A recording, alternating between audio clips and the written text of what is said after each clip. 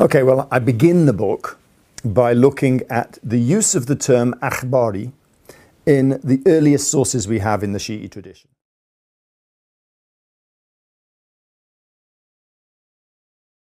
Okay, well, it's a book I wrote a while back. It's called Scripturalist Islam, The History and Doctrines of the Akhbari Shi'i School. It was really the book I should have written for my PhD, but I didn't. I started off wanting to write this book for my PhD, and I ended up just doing a very small portion of the history of the Akhbari school. And then when I'd finished that, I decided that I was going to spend the next 10 years trying to get the materials together for this particular book, which is Scripturalist Islam. And the aim of the book is to try and trace the growth and development of the school, which is known in the Shi'i sources as the Akhbariyya or the Akhbariyun, and the aim is to try and ensure that they are given a proper place, if you like, in the history of Shiite thought, because so often they're characterized by their opponents. They're not always described. I try and, in this book, use their own sources to try and create their own story about how they see themselves as coming into being, and ultimately to try and demonstrate that they're a little bit more sophisticated than people think they are. That is, that they had complex ideas. They weren't the same as the majority Usuli school, but they had complex ideas which deserve repaying some attention to, even though there's not many Akhbaris around today. They are worthy, I think, of attention because they have some interesting things to say. Although in some ways the debate within Usul al-Fiqh and fiqh more widely has moved on since the time of the Akhbariyya, some of the things they say is still, I think, important today to understand the history of the doctrines. Okay, well, I begin the book by looking at the use of the term Akhbari in the earliest sources we have in the Shi'i tradition.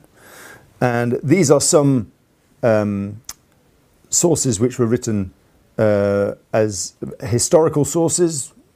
Some of them are what we call hagiographical sources, so they describe the different sects that existed, and one of the sects is given the term Akhbari.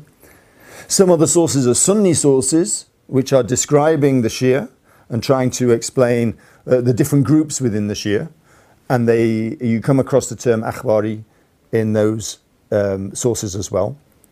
And I try and collect all of these references, as many as I could, and I searched as widely as possible, spent a long time trying to find the different references to a group called the Akhbariyya or the Akhbaris or the Akhbariyun, to try and see whether these scattered references have anything in common.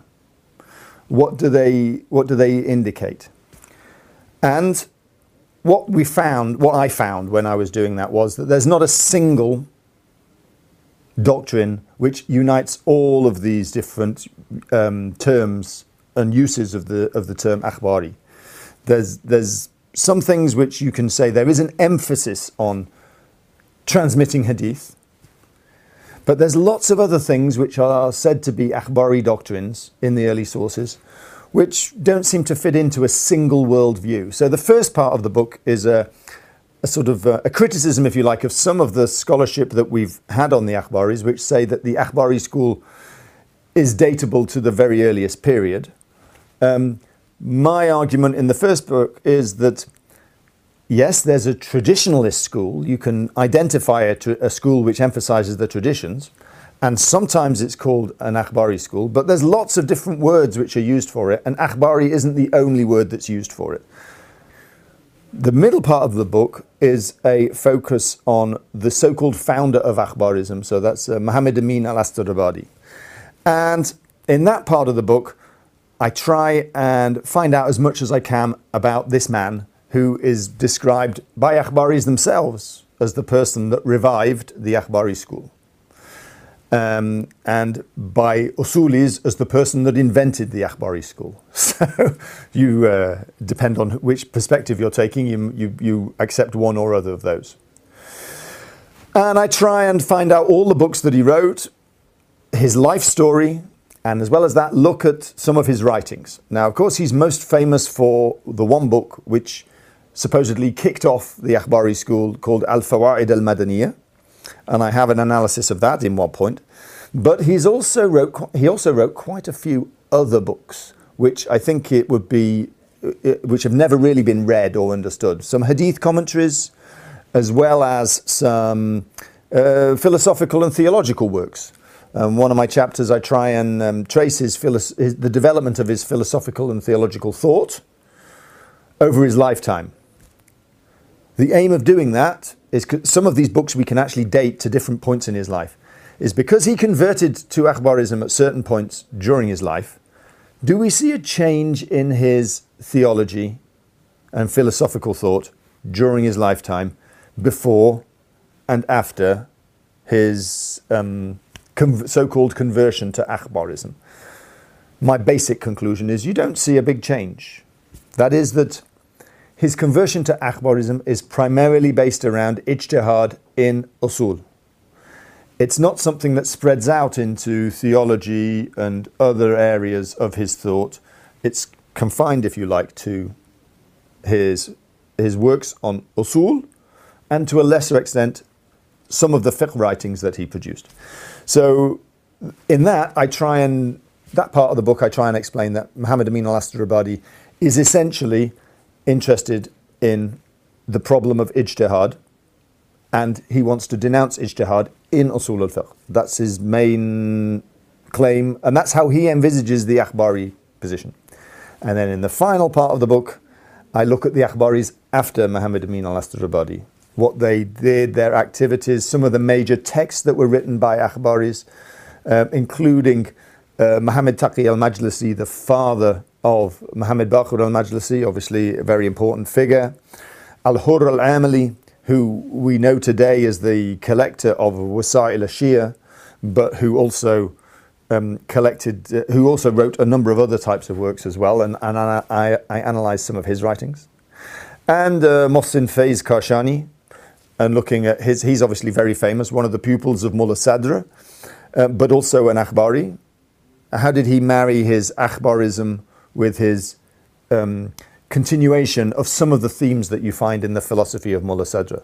So what happens in all of those, with all of those thinkers, ending up with the person that I actually eventually wrote my PhD on, which was Yusuf al-Bahrani, who was supposedly the last great Akhbari scholar. There were a few Akhbaris after him, but he was the one that wrote books which are still read and used today. And people read the works of Yusuf al-Bahrani today. They're edited, they're popular. No doubt you have them here somewhere in the library, in particular his Al-Hada'ikh al-Nadira. So I ended up with him at the end of the book. So the book is an attempt to try and trace, if you like, Akhbarism with a focus on the later period from Muhammad Amin al-Astrabadi up to the so-called demise of Akhbarism in the late 18th, early 19th century of the Miladi era. Well, publishers always ask that. What sort of audience are you aiming for? I wouldn't say it's a book for everybody. It's not a popular book in the sense that I wrote it to be read widely. I suppose it's for people who are advanced undergraduates and people who are doing MAs, PhDs, people who are interested in the development of Shi'i thought, who are quite specialized in that sense, because some of my findings for someone outside of the field wouldn't seem particularly amazing. That, Akhbarism, did it start in the 9th century or did it start in the 17th century? These debates, for people who want a general understanding of Shi'ism or Islam more generally, these aren't the most important questions to ask at the beginning. But for those who have gone a bit deeper, I hope that it provides a sort of alternative perspective.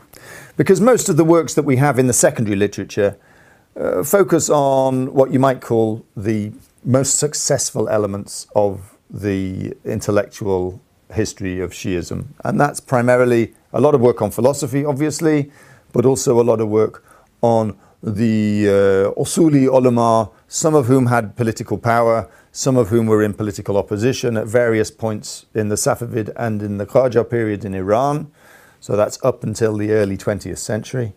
Most of the secondary literature mentions the Akhbari-Usuli conflict, but none of it has really tried to read Akhbari sources and give them a place, I suppose, within Shi'i intellectual development.